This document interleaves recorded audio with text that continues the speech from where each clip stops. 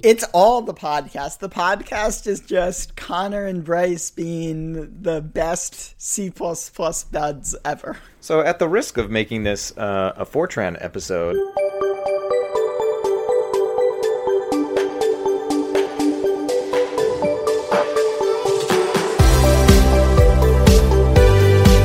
Welcome to ADSP, the podcast, episode 6, recorded on December 26, 2020. My name is Connor, and today with my co-host Bryce, we talk about part 1 of our 2020 retro, but we mostly end up talking about Fortran.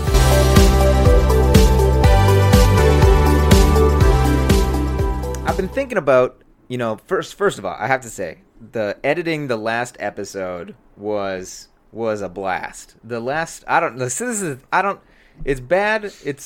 I don't know if this is bad, but I loved listening to the last episode, even though I was I'm on all the episodes, but I learned stuff last episode, and also listening to my how excited I get. I don't think I realize how excitable I am.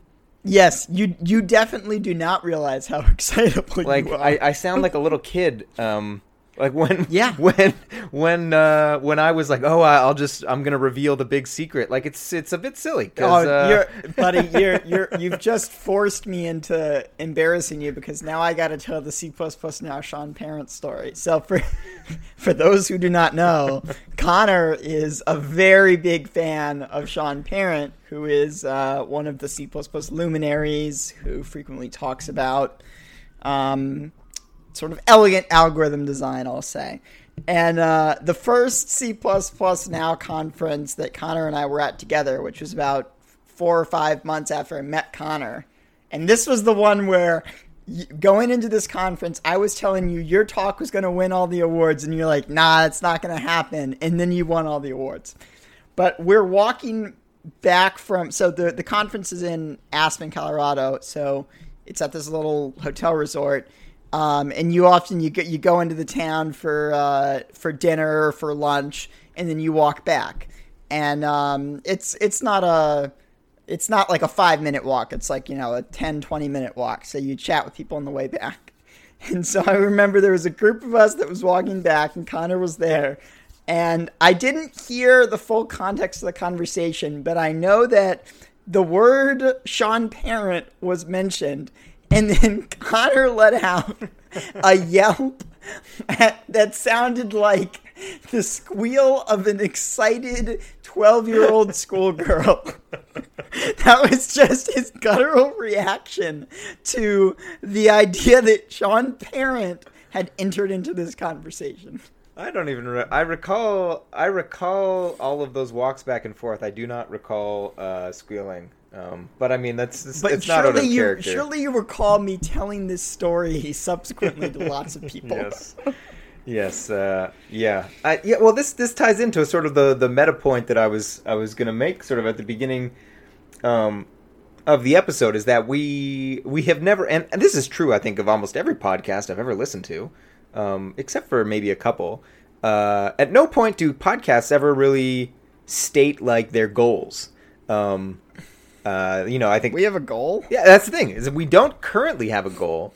But post listening to last episode, I feel like implicitly we have a goal. And I think it's two things, but this is, we can just, what do they call it? Blue sky this on the episode, or, this is whatever people are listening to it. It's one, our podcast is just about two super excited, passionate people, talking about whatever they're excited about with respect to tech. But then also, I definitely agree with that. And so that's our primary thing. But then I guess I didn't really have an expectation that I would be actively learning things while on the podcast. And that's when specifically when you sort of one of the things was you asked, do you know the one language, the ISO language that is internationalized? I had no idea, and that's it's not a super it's not going to change my life, but I love learning stuff like that. And there's been a bunch of other instances, almost on every episode actually, probably I've learned something. When we talked about the esoteric data structures, I had never heard of a ternary search tree, and sort of walking through the implementation and sort of figuring that out. I love learning stuff. And also, I love sharing my enthusiasm for stuff. And I guess that's the thing is, I guess, like, listening to the last episode while editing it, like, I know I'm an excitable person. I guess I don't it's not often that you're listening to your own voice while you're explaining something that you're excited about. And I just, when I was like listening to that part, I was just like, Jesus, like I need to calm down. Never calm down, Connor. Never calm down. I think I've definitely learned things too. Yeah, I mean, you're constantly teaching me new things about APL. There's no way I'm going to get out of this podcast without doing some APL programming. Yeah, but it's always interesting for me because you are, I think, out of the two of us, you are the more inherently curious one, and it's nice because I don't have to be as curious as you. I just get these regular dumps of excitement about some new thing you've discovered, and it saves me all of the legwork of being a curious person. Well, so this was the thing. This all ties back. So you mentioned Sean Parent, and this all ties back to something you asked 2 episodes ago when we had our quasi debate about programming languages and how many you should learn. Although very quickly it was no longer a debate, and it was just us agreeing on things. You asked at one point, like, why? Why do you like... What, like, it was sort of a 2-part why. Like, why do you like learning programming languages? And why do you want to solve advent of code problems in APL? And, like, honestly, since... And I paused, and I gave some answer about how Haskell changed the way I thought, and then APL... You know, if Haskell changed the way I thought by an order of magnitude, APL, it's 2 orders of magnitude. But like I've really been trying to like reflect on like why do I get so excited about like learning things? Like it's actually like it's a very good question, because you'd think after a certain period of time like you would, you know, you've sort of learned all the things. And one of the things that I've upon reflecting on that question is that I've realized, like, the experience of watching certain people give talks and certain people share their passion and enthusiasm for, like, what it is that they're talking about, for me is, like, intoxicating. Like I can pinpoint timestamps in talks where, like, specifically, you know, one of the best moments is in a Sean Parent talk called Generic Programming that he gave at Pacific C++, I believe in 2018 or 19, where he is talking about basically like the evolution of Alexander Stepanov and how watching his evolution, so Sean Parent watching Stepanov's evolution, like how that impacted him and how that like it was inspiring for him to want to write code in like the fashion that Stepanov was learning to write code.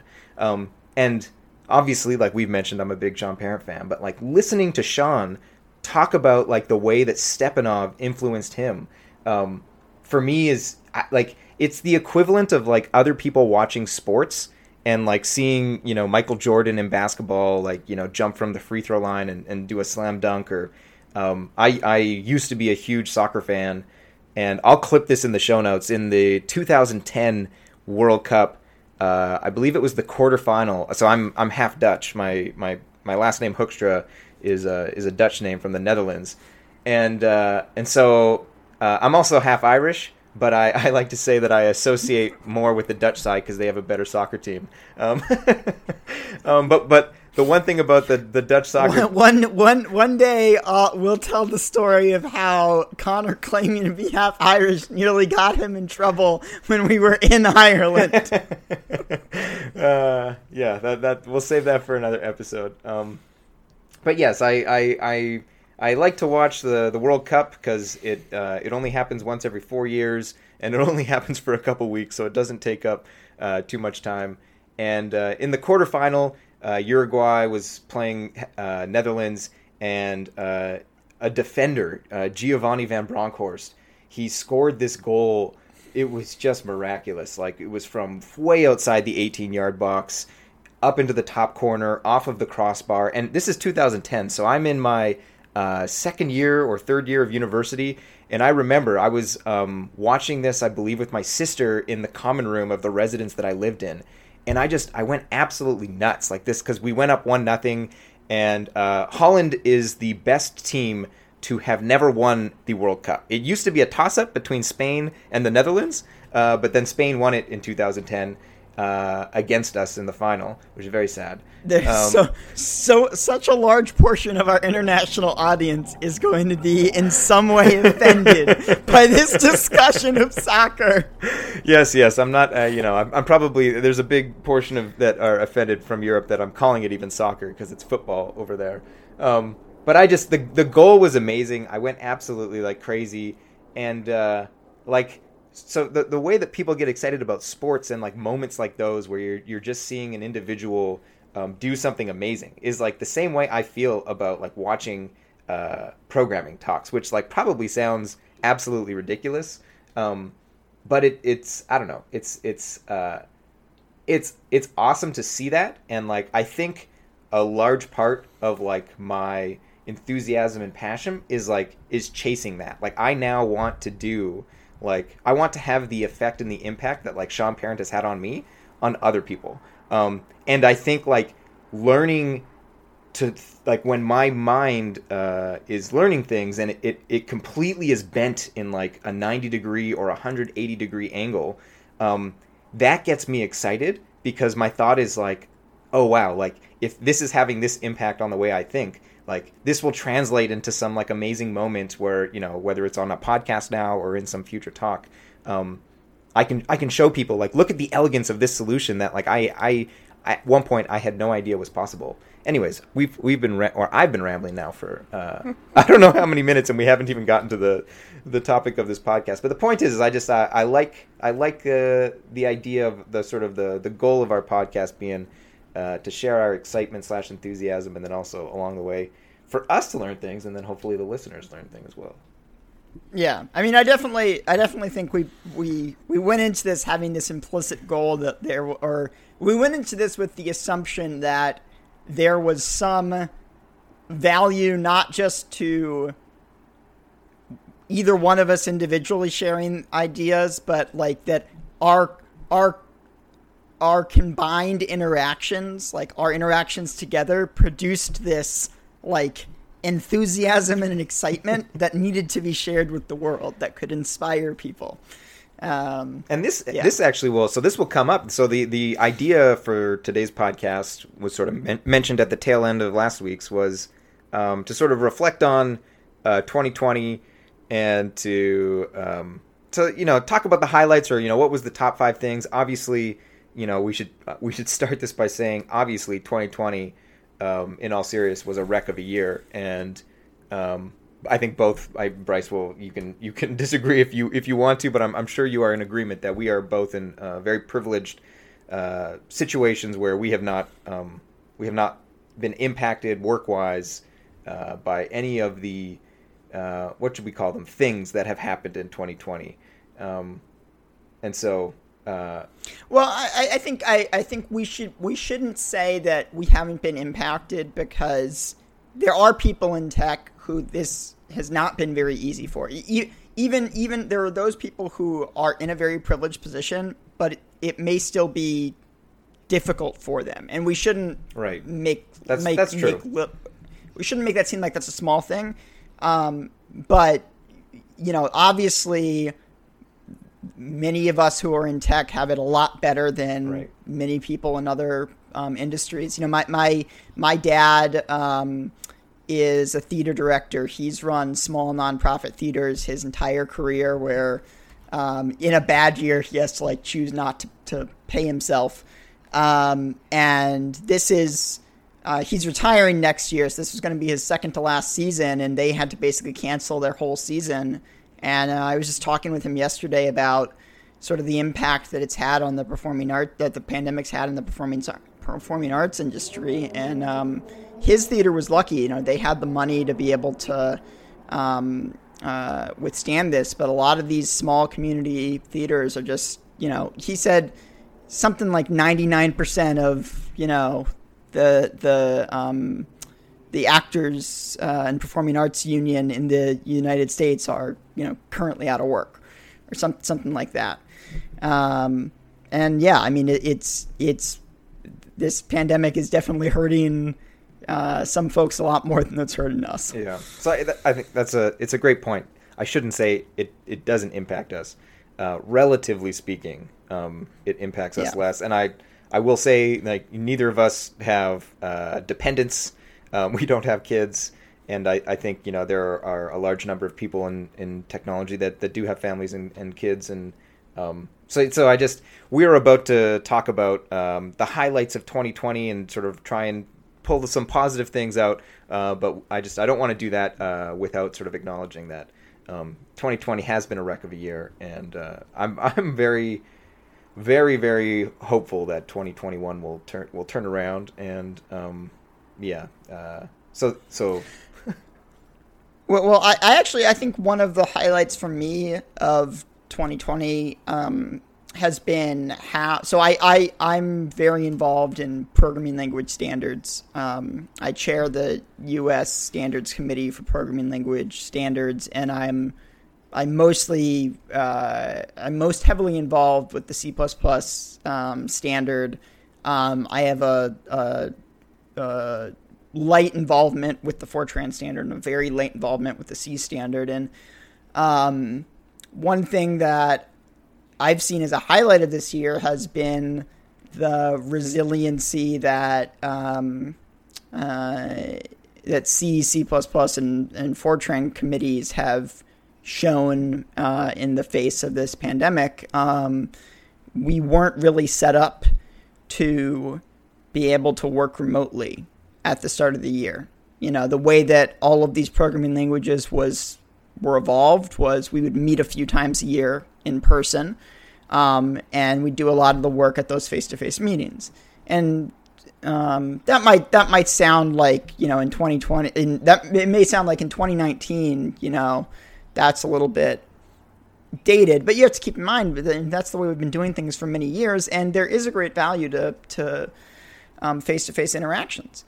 And I've been very impressed at how far we've been able to come in switching to working remotely in the middle of this pandemic. And I'm very grateful to all of the people, not only the leadership, but also just the participants who have really stepped up in this time. And I'm very proud of all of the things that we were able to get done this year, despite the pandemic.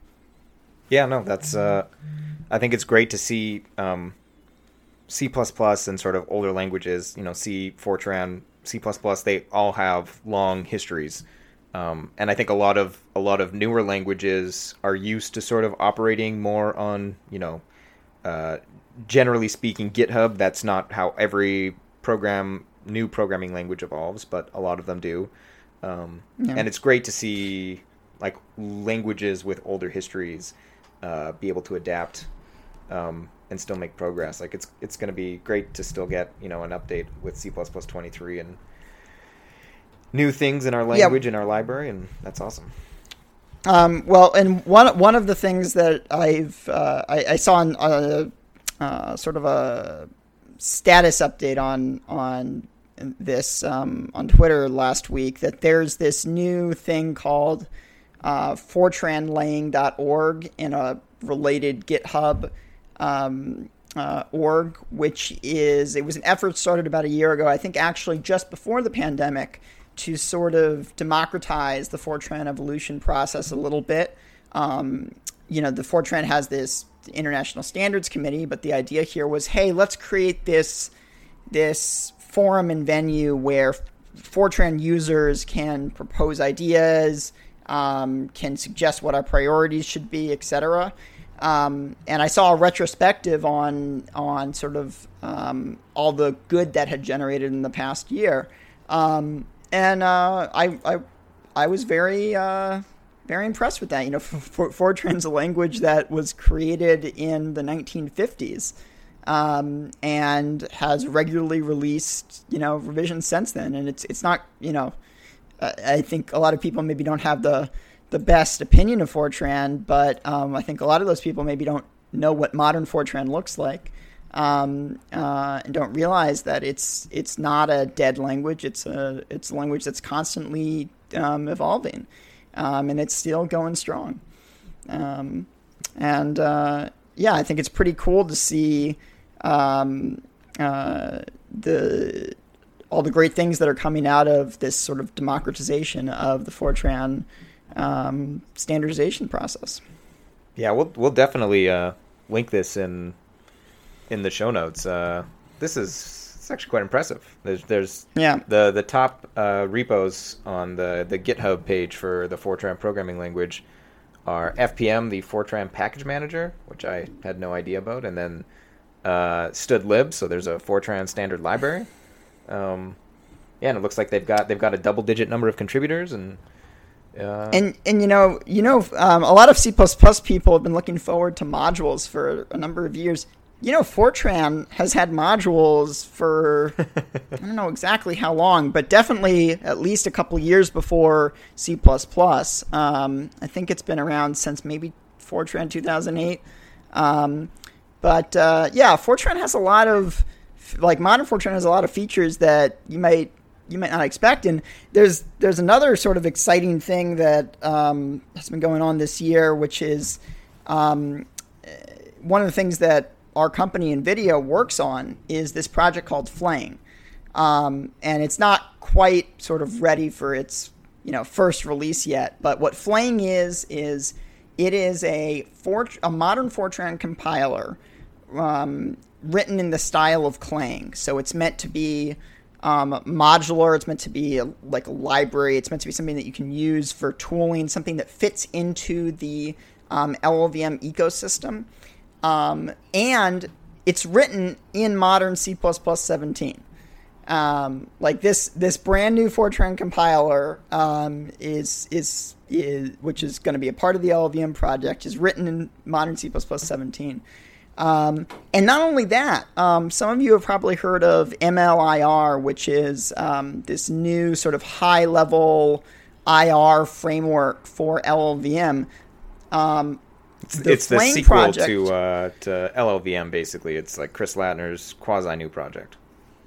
Yeah, but it's not something that's in place of LLVM. What MLIR is meant to provide you is a way of building a high-level intermediate representation that you can use for example, you can use it to, with high fidelity, represent the structure of loops, and to do things like loop optimizations that are a lot trickier to do in just if the only representation of your program you have is LLVM IR.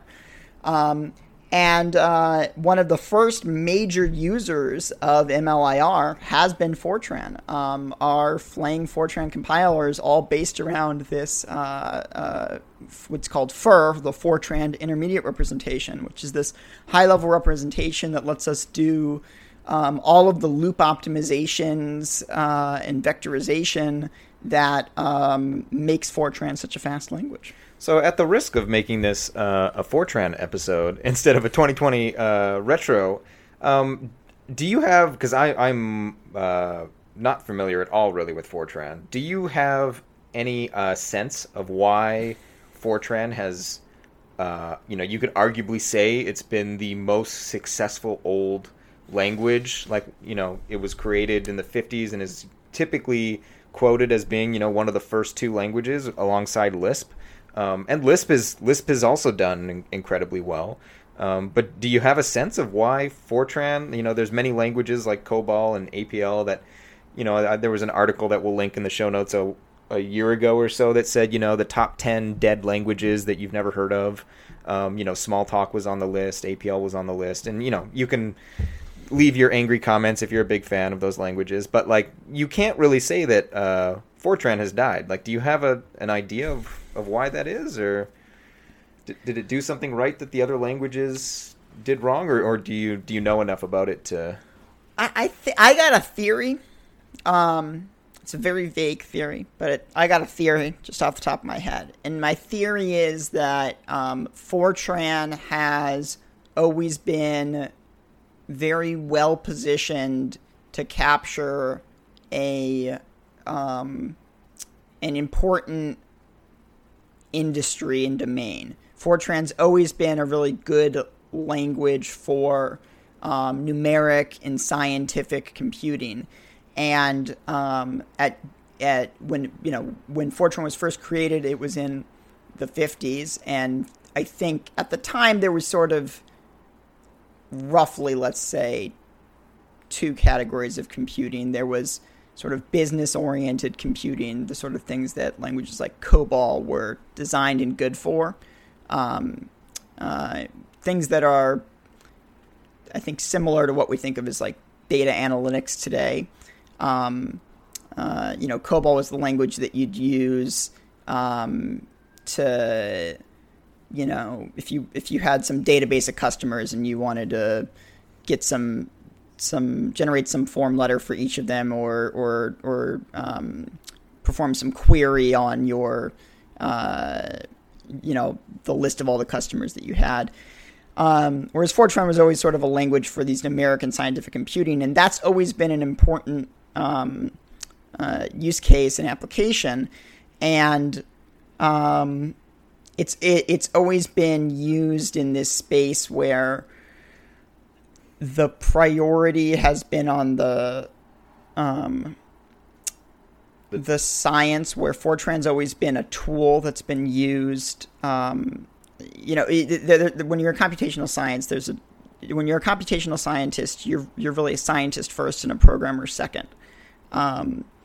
And so I think there may have been more of a desire within the numerics and scientific computing community to stick with and evolve the tool that they knew instead of creating a new tool. Whereas somebody who's a computer programmer first might have a greater interest in switching to a new language. And that sort of that user base of numeric and scientific computing has always been a constant since the start of computing. It's evolved a bit over the years, but I think that's a large chunk of it. I also think that Fortran as a language is quite well designed. It has very powerful built-in arrays, and not just one-dimensional arrays, but multi-dimensional arrays, and then expressions and operations on those arrays. It's very well suited for the domains where it is used, scientific computing, simulation, etc. It's a really good fit. And if you're a domain scientist, it's a fairly natural language to go and learn. We could do a whole episode on that, I'm sure, and learn more about that. Out of languages of that era, the one in which I'm really the expert is more COBOL, which is still around, but not in the same way that Fortran is. Yeah, it's interesting to think about. Like, Fortran is not a DSL. It's not a domain-specific language, yet it is like a domain-targeted language. Like, it is, like you said, it's specifically designed with scientific compute in mind.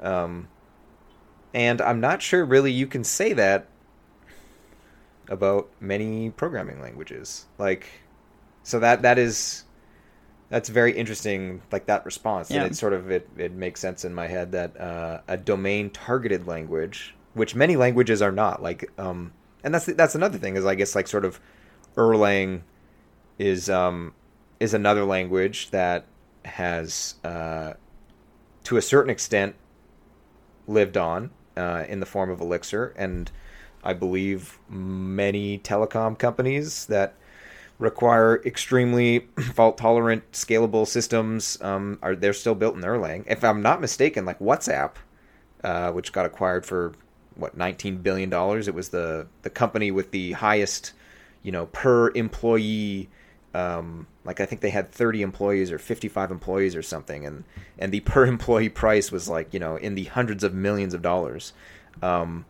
They famously used Erlang to build their infrastructure. And Erlang, you could say, is also like a domain targeted, like they target, although can you call fault tolerant systems and like scalable systems like that a domain? Maybe not. But like arguably you could even extend that to C++. It sort of gets less away from the domain and more for use case. But like, C++ and C, those languages are, where you can't have latency. People say, oh, garbage collection is the future. I'm not ever going to use a language that doesn't have GC. Yet there are certain applications where you can't have that. It's not acceptable. For instance. Plus, you need a language to write the GC in. Yeah.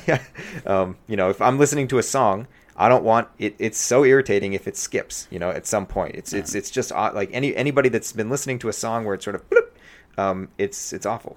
So you're not going to write some audio program in some GC language that has a risk of that. But anyways, a lot of the early programming languages were more targeted at specific use cases. COBOL was a language that was created for a specific domain. Fortran was a language that was created for a specific domain. A lot of languages that were created after that were not targeted at a specific, and when I say domain here, I don't mean like systems programming or like back end versus like front end. I mean like an actual end user application, scientific computing or business computing, etc. I think a lot of languages that were created after that, first set in the 50s and 60s were more general purpose languages, or they were targeted, at sort of how high or low level they were going to be, but they weren't aimed at suiting the needs of a particular domain.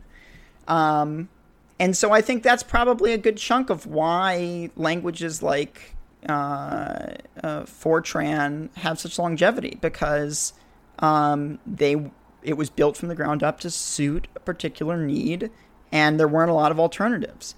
The only thing that I think has really come close to supplanting Fortran has been Python. Python has become the replacement tool if you're doing scientific or engineering computing.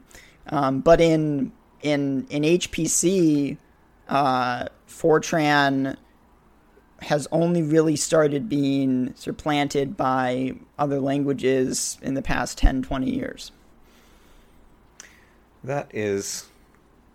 Yeah, it's definitely food for thought, because another thing about Python that people don't realize, like Python is viewed as sort of a newer language, like alongside, Rust and Swift and Elm, etc. Yeah. But Python is actually an older language. It was created around the same time C++ was, back in the 90s. C++ has a longer history from before the 90s. And a lot of certain talks in the Python community highlight that really the curve and the hockey stick, of the popularity of Python has been driven by the data science and sort of machine learning and like the balloon and the ecosystem of libraries that are NumPy and Pandas.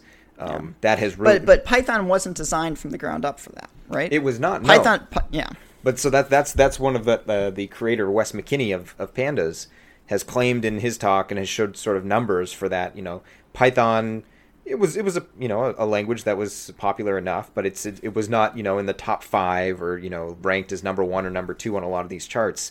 And if you look at sort of the numbers and the adoption of certain libraries, you could argue that a large contributor to the extreme popularity of Python has been sort of the focus on, like you were saying, the scientific compute and NumPy and Pandas and scikit-learn and the whole ecosystem of libraries that are now available in Python for people working in those domains. So it's interesting to think that trying to design a language potentially, a more successful trajectory is to choose a target domain and focus on that, and then really like develop the libraries and the ecosystem around that domain, instead of trying to become like a general purpose language that's used for everything.